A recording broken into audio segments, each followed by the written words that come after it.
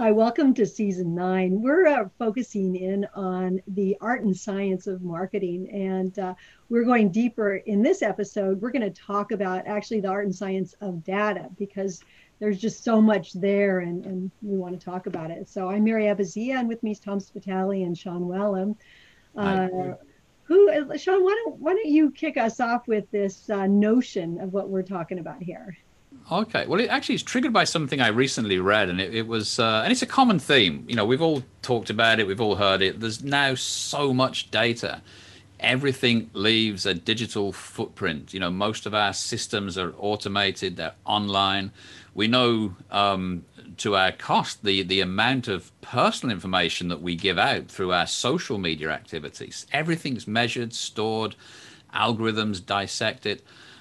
Pretty much you can find much easier information about your business, about your customers, about your product performance, and so forth. And while that might seem like a very positive thing from a marketing perspective, right? All data is good.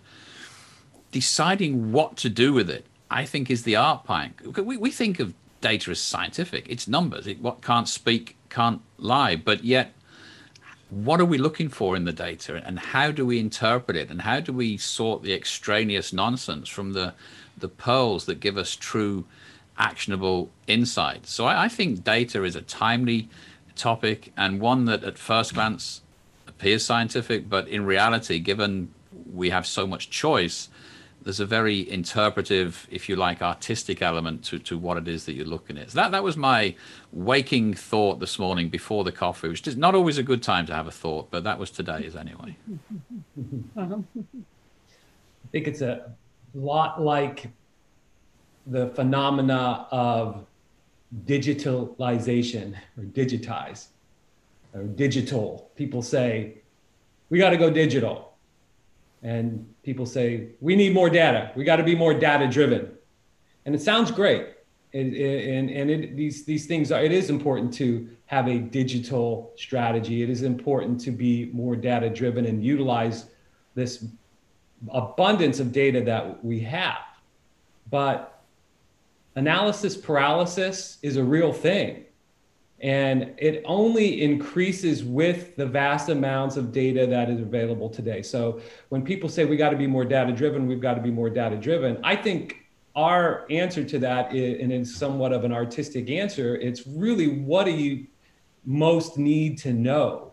What are the areas that you're looking? What are the biggest gaps in your knowledge? Because while it has changed that there is more data than ever before, the kinds of things that you strategically really want to know hasn't changed and will never change. And that is, you still need customers to have a business. And so you still need to know better than your competitors about customer needs. You need to know how those needs differ. You need to know how you're positioned competitively. You've got to know what is the perception of your pricing. You got to know what people think of when they think of your brand. These are all things that you need to know and that data can help you understand.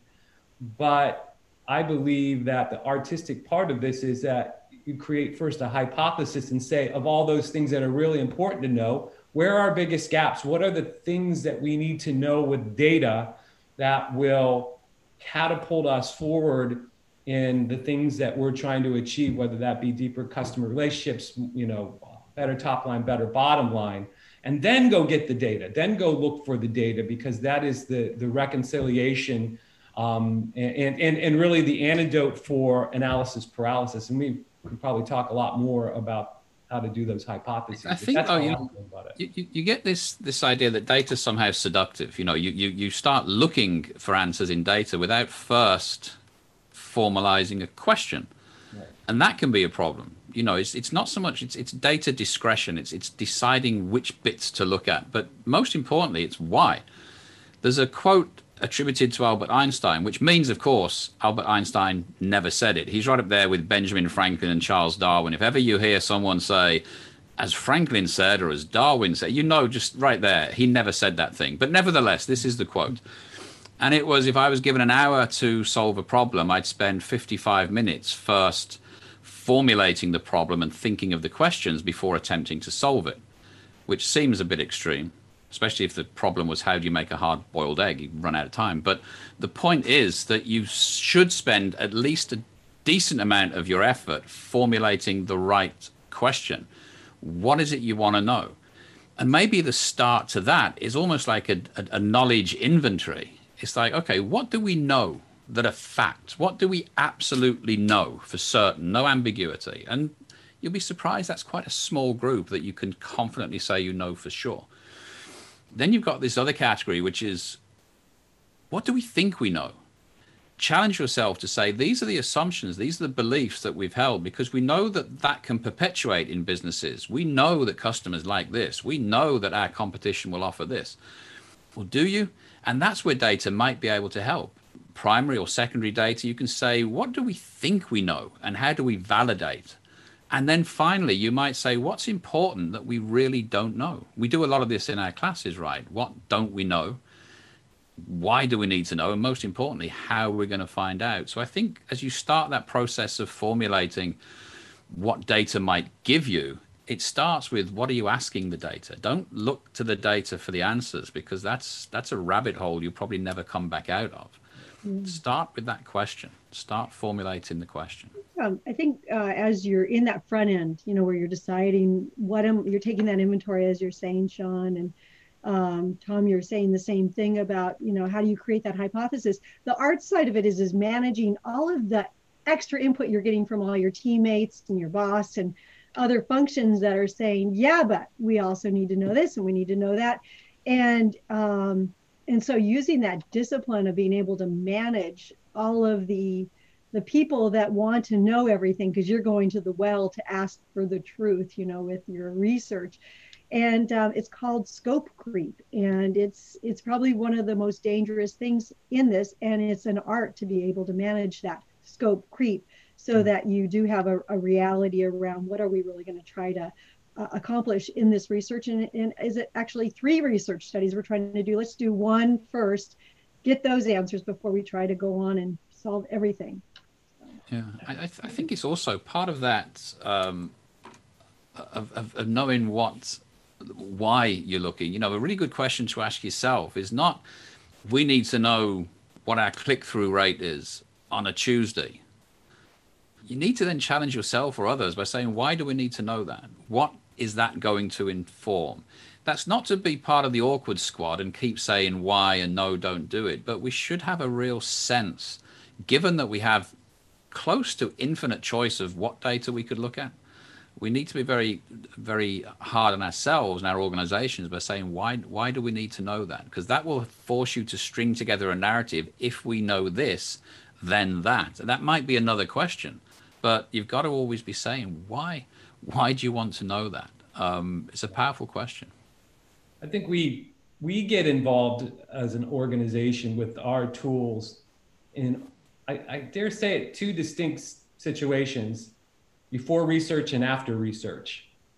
A lot of times what we do is somebody has a whole bunch of research and they're trying to make sense of it, right? And we can take that research and we can populate, some of our tools and see really a little bit more, okay, even after all this research, there's always still more gaps, right? There's still a couple of things that you probably really want to do. But we have also taken the research that they've done and made it quite actionable, because we've put it into a context that says, here's your segments, here's maybe who you should target, and here's how you're doing with them, and here's what maybe you should do with them. So that's the after research. And it's ironic because the after research situation we're involved in, it's ironic because there usually is still some gaps. But I think what a understanding of what we do is, a lot of times people will say, well, we can't work with you and your tools yet because we don't know enough. We need to go do some research first. I think that's a mistake, because a lot of times when we work with research naive companies, we do exactly what we're talking about here. We kind of extract what the team already feels like they're confident about knowing as they run through our various tools, say 10 tools.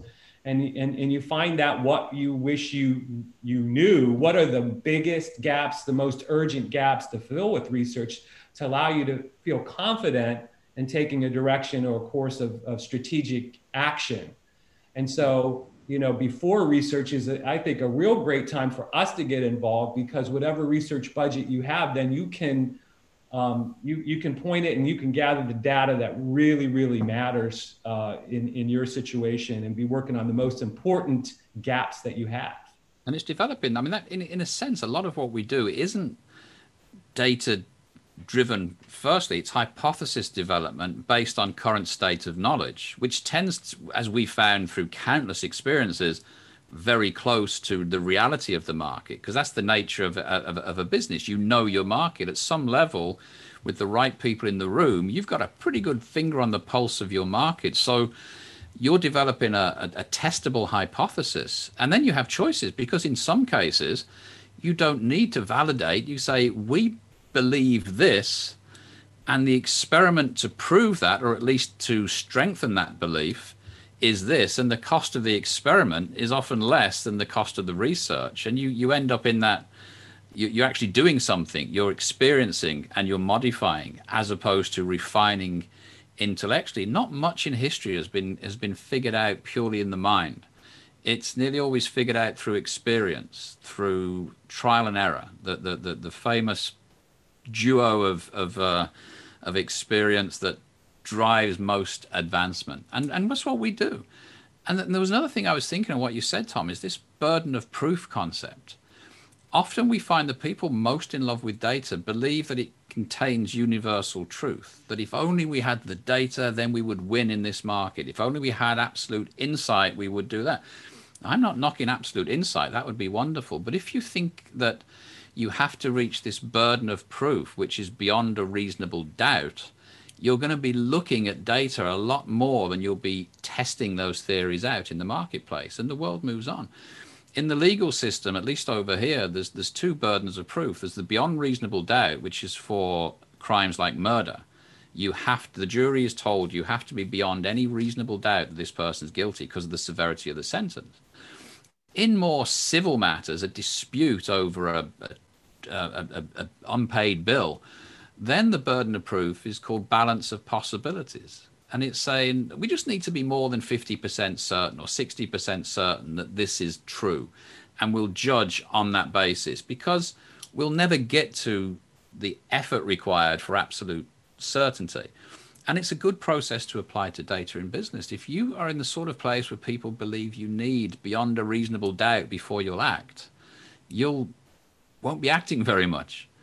Lower your burden of proof down to this reasonable a balance of probabilities. And even if it's just a guess, figure out the cost to experiment. What is it going to cost to validate that guess?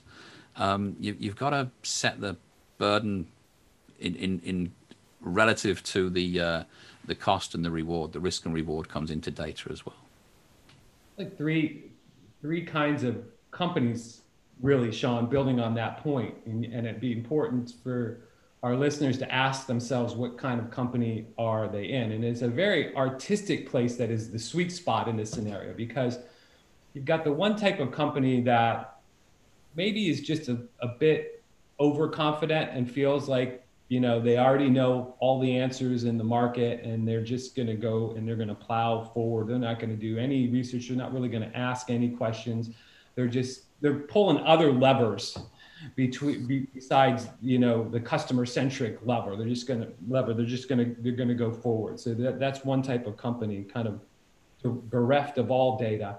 We got another company on the other end of the spectrum, and we've experienced this type of company where they're not willing to move forward until they have that undeniable data. They're waiting to do anything until they are absolutely sure. And those are probably not the optimal place to be. The middle place is where you should go, is where you say, well, I understand that I never know it all. I have this unending thirst to learn more and more about my market. And even when I get it right, I'm probably going to be wrong in 6 months. So I'm going to just keep evolving, but I'm also going to not wait until I have the perfect information. I'm going to do the best I can. I'm going to work on getting data to inform the biggest gaps that I have, and I'm going to do my best to get statistically significant data, but I know that that's probably an unrealistic goal in a lot of cases. So I'm going to be comfortable with moving forward with the best data I can get in the most important areas that I have. That's the right profile. That's where companies should be. Those are the companies that we've, I think, all experienced do fantastically well in the marketplace. Yeah. One of the things that is kind of sad sometimes is when people spend a lot of money and then they say, you know what, we interviewed the wrong customers, because they hadn't done that lifting the art side of it in the front that says, really the world's changing and no longer the surgeon is making the decisions on those medical devices. It's a committee, or it's insurance companies or something. And so being able to, use a process to say, we don't know what we don't know, but let's take stock in that. And then based on that, we're going to have a much better way of assessing what things we still have gaps with. But getting that alignment up front saves a lot of research money. It's true. And I think you raise a really interesting point about the timeliness of data. All data is retrospective. All data is in a current state of decay, and things move forward. And the inescapable fact is that all of your data is about the past, but all of your opportunities lie in the future. And you have to take into account that things move as well. So to rely on yesterday's data wholeheartedly can make you yesterday's company. Wow. Tom, any closing thoughts? If you're in a research company out there, you ought to think about working with us, basically because I have to be so blatantly commercial. But I think it's just one of the things that that is an underrated aspect of what a strategic marketing company with tools can do. People think about companies like ours to create and build strategies and increase your company's capabilities to do all that. And we do all that. But I just think that the ironic part of what we do would be really beneficial for a research company to take and then go do research that really matters. And that is, work with a company to develop those what we wish we knew items. What are the three most important things that you need to suffuse your strategy with data to make important decisions? And then the research company goes and does it and plugs it right into, a powerful strategy. So that's my blatant commercial last comment today. No, Today's podcast was brought to you by Tom Spitali. And as always, we hope that you've enjoyed this podcast. You had a new or a different way to think about what you're doing. We have all our podcasts on theaccidentalmarketer.com, and you can find them pretty much anywhere you're getting your podcasts now. So thank you very much.